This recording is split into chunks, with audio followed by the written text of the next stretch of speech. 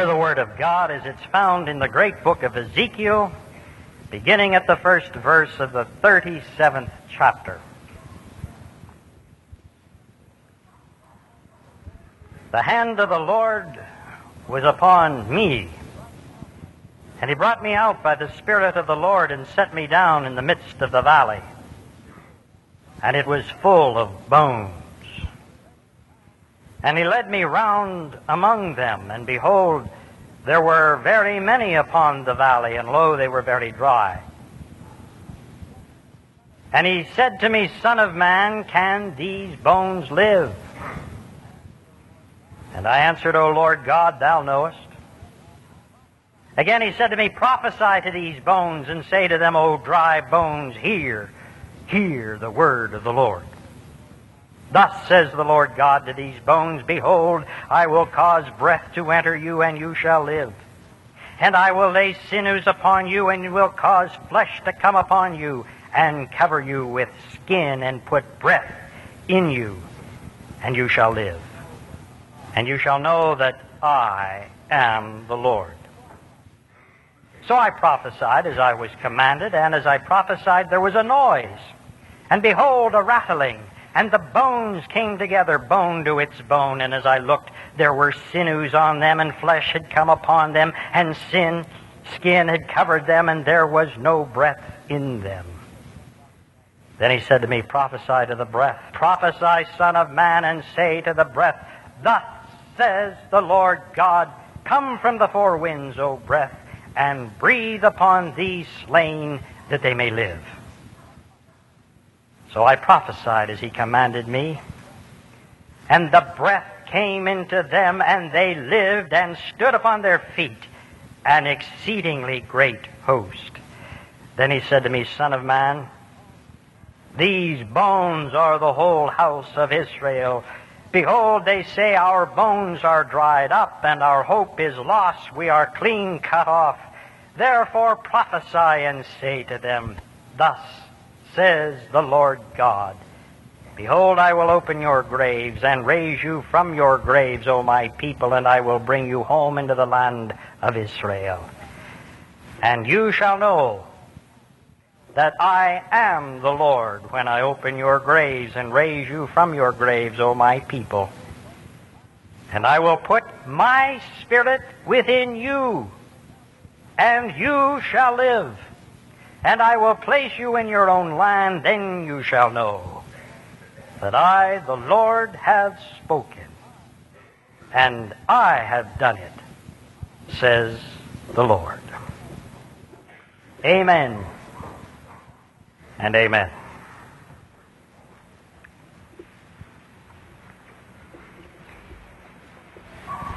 A people is very wise when it takes time out, even on a beautiful day, to look at some of those institutions that have made us great. Institutions like the church, the home, the nation, the school, government policies, all of those things that God has richly blessed to bring us to this marvelous time.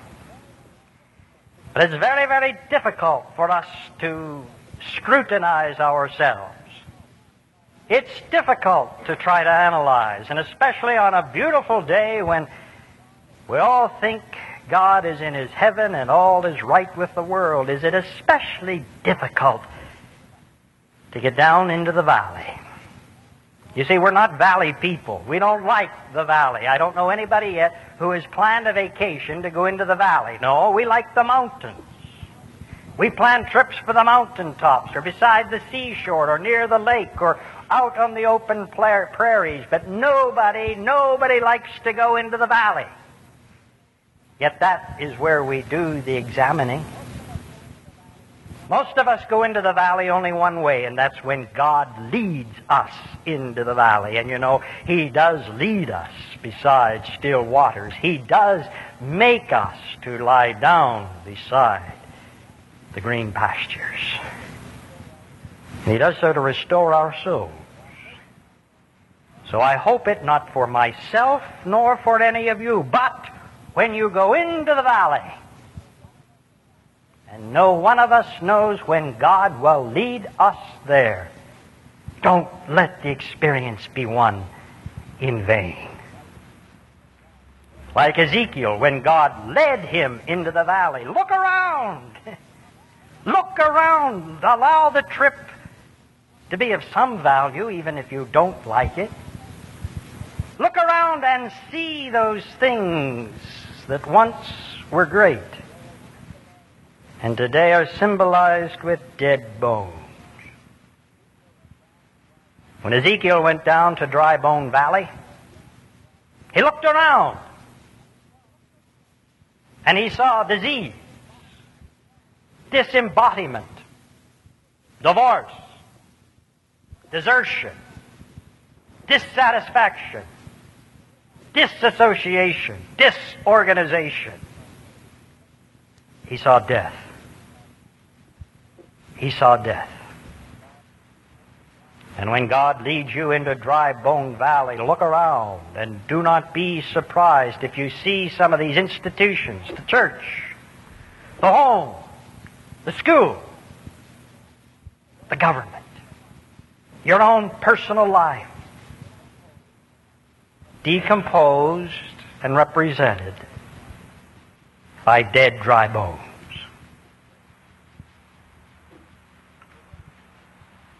When you go into Dry Bone Valley, do the three things that Ezekiel did. As you look around and see all those dry bones, first of all, don't be too quick to judge. Don't come too quickly to conclusions. You see, by nature, that's hard for us to do because I find human nature can be divided into two groups. Either we are overly optimistic about everything or we are unduly pessimistic. We're either looking for the silver lining in every dark cloud or we become prophets of doom. And it's very difficult for us to call a spade and to accurately announce the decision of the hour. Very difficult. But we must be careful. There are those who are always very quickly to say about some of these ancient institutions that God has used, the church, schools, home, family, government, the United States of America, that the days are over. The heyday is past. The day of effectiveness is gone. You hear them. They're the prophets of doom. And then you hear other people who want to gloss over everything. Oh, things are bad, but they could be better. Could be worse, though. Things will work out, and you can't awaken them to the seriousness of the situation. Don't be too quick. God didn't call us to be cheerleaders of optimism, nor did He call us to arrange for premature burials. Do what Ezekiel did. Ezekiel gave the only right answer about the future and about these dead bones, these institutions that seem to have lost their effectiveness.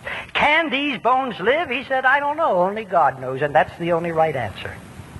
I don't care what you think, and I don't think you care what I think, but only God knows. And whether we like it or not, whether or not some of these institutions are revived, it depends upon God. You see, God, as we're taught in the Old Testament, causes things to happen and brings about effects and causes and brings teachings for a particular time of history. And whether or not He's going to use some of those great things that He's brought about tomorrow, only God knows. Your job and my job is not to forecast the future and saying that is dead once and for all, or no, this is only asleep and it will be resurrected. No. Leave those to the false prophets to say what they think will be. Instead, like Ezekiel, our job is not to say yes or no, but to proclaim only the Lord knows. And that brings us to the second thing we're to do in Dry Bone Valley. And that is preach. Preach the word of the Lord. Don't spend your time saying nay or yea. Leave that up to the Lord, but instead spend your time preaching the word of the Lord. That's our job. That's our job. And to preach it as Ezekiel did, always in the theology of hope. Always.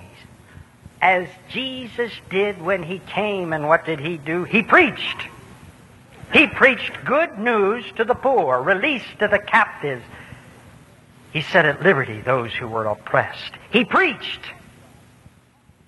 And your job and my job, ladies and gentlemen, is to preach. Preach the word of the Lord. And that's very important, because what did that former president call us? The silent majority. And he's right. Today we do not think we should be preaching. Nobody has a right, we say, to infringe upon someone else's freedom. That's not biblical. We get tired of preaching. We think it's better to remain still and quiet. And if somebody wants to go out and kill himself, let him go. That's not Bible. We think that we don't have any real power or justification for speaking up. I don't know where we get that, but not from the Bible. Our job is to preach. Not our own opinions, but preach the word of the Lord. That's the job. Now, I know as soon as you mention that, you get all sorts of impressions. It seems everybody likes a preacher until he begins to preach. You ever notice that? Nice guy, but he's not a very good preacher. I don't know what they quite mean about that. I guess they don't mean he's entertaining enough or flamboyant enough, but everybody likes a preacher until he or she begins to preach. And then I notice one of two things happen. First of all, they don't like to hear what the preacher's saying. They're like Grandma Becky, that 250-pound Negro mammy, who loved to go to church and hear Reverend Jones, and every time he got going really whooping it up, she'd say, "Amen, hallelujah, praise the Lord." And one day Reverend Jones was going good. He was denouncing everything from bloody murder to shooting craps. And she was right with him until he got to sniffing. And suddenly Grandma Becky, all 250 pounds of her, got very quiet. They said, "What's wrong, Grandma?" "Reverend Jones, he done quit preaching and now he's meddling." There's a difference. People don't like preachers that meddle. The other thing I noticed happen to people when preachers preach, they go to sleep. Yeah. They have a little rhyme, goes something like this. "What color are your preacher's eyes?" "I don't know. When he's praying, he has his eyes shut, and when he's preaching, I have mine shut." Yeah. Policeman tagged a car the other day, belonged to a preacher. We came out and got the summons. He got the officer who made the arrest, and he says, "Oh, pleading for mercy. Oh, preacher, policeman, please. I'm nothing but a poor preacher. I know I was in church last Sunday."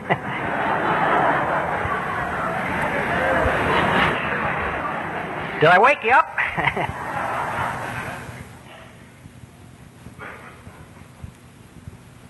I don't know which is worse. I must be honest with you, as a preacher, and I spend a good many hours every week, either in the process of preparing, preaching, or living in the aftermath of sermons. I become very disillusioned about preaching today. I'm bearing my soul because I am a preacher. I wonder if you ever hear anything. I'm not being critical, and believe me, to you and to the vast radio congregation, I'm very pleased with the letters and comments that you make. But at moments I begin to wonder, just does this half hour on a Sunday morning really count? And when I'm really honest, I try to say, I wonder how many people have been led to a confrontation with Jesus Christ as their Lord and Savior because of what has been said right here in this small confine of this pulpit. I wondered if any of you have been prevented from yielding to temptation because of something that was preached from this pulpit. I wonder if any of you really have been helped, and your lives changed for the good because of something that God said to you from this pulpit. And sometimes I really wonder. There's a school of thought out now that says preaching's dead. And the professional clergymen should not spend long time in their study, brooding over the Word of God, trying to find that right word, that proper sentence, trying to find what God is trying to say today. They said, forget it. Today's the day for organization and power groups. Spend your time with people and organize and try to help them to study. Forget the pulpit. And sometimes I tend to agree with them that maybe we ought to come for prayer and sing and get out of here at 11:30 and forget this preaching. I wonder if you listen. Or if you listen, whether or not it makes any difference for the good. It takes so much time. I really question at times whether or not it's worth staying home most Saturday nights when the rest of you are out. Especially when I know about 10 or 11 o'clock as I'm struggling, wondering how did I ever get started on this thing. That some of you tomorrow morning or the next morning, because you didn't stay in Saturday night, will just roll over and turn off the alarm clock and think, oh well, I'll just tune in the radio today. If some of you are listening, I hope you feel guilty.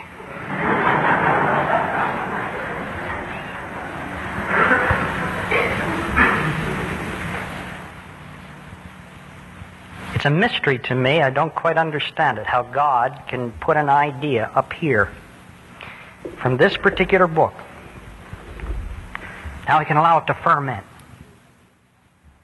And how I can become miserable trying to figure out what should be said. Spend long hours studying and reading and thinking and recomposing.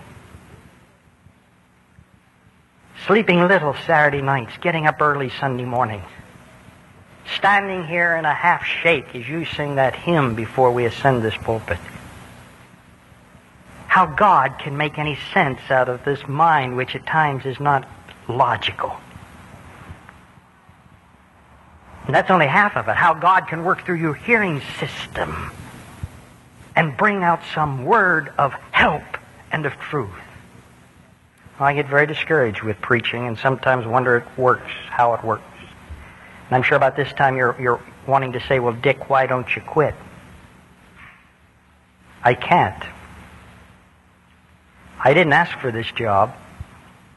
I was called to it and commanded to preach. God has no other way. How shall they hear without a preacher? I'm not here because I want to be, but because I was called to be here.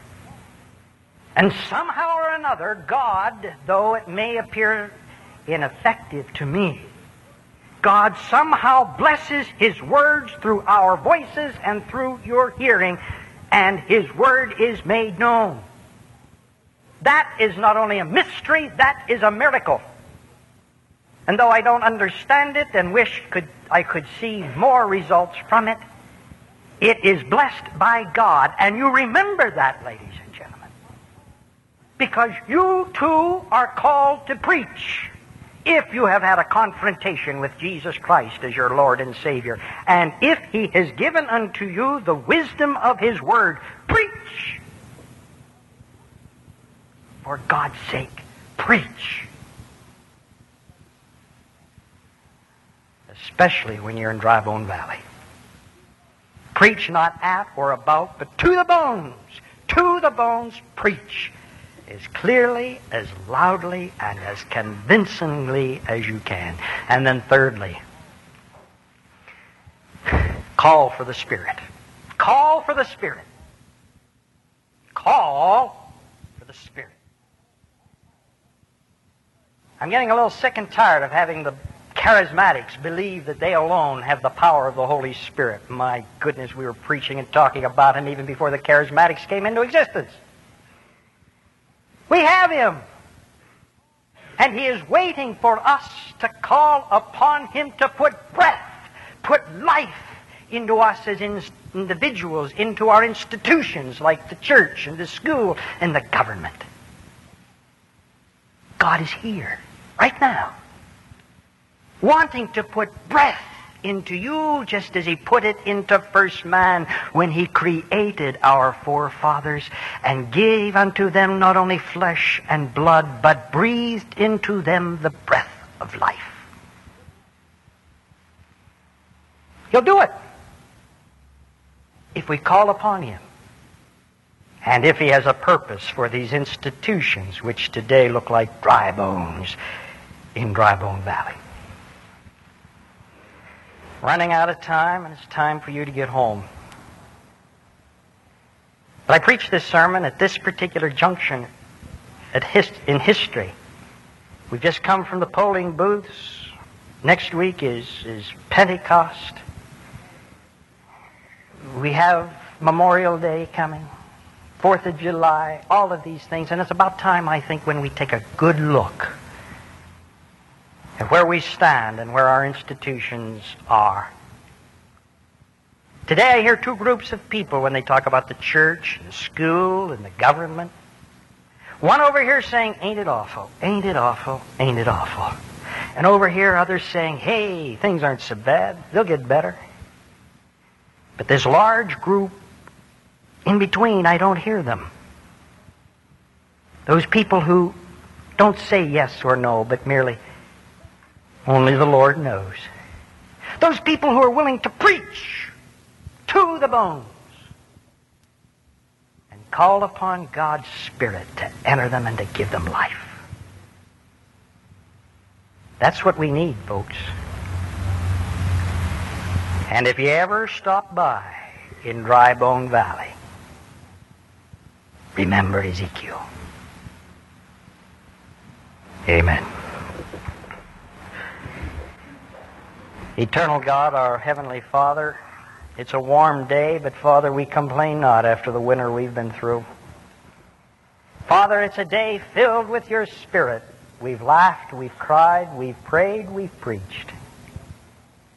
Oh, Father, breathe into us the breath of excitement, the breath of concern, the breath which enables us to be your people in this world today. And now may grace, mercy, and peace from God the Father, the Son, and the Holy Spirit be and abide with you all now on the mountaintops and in the valley of the dry bones. Amen.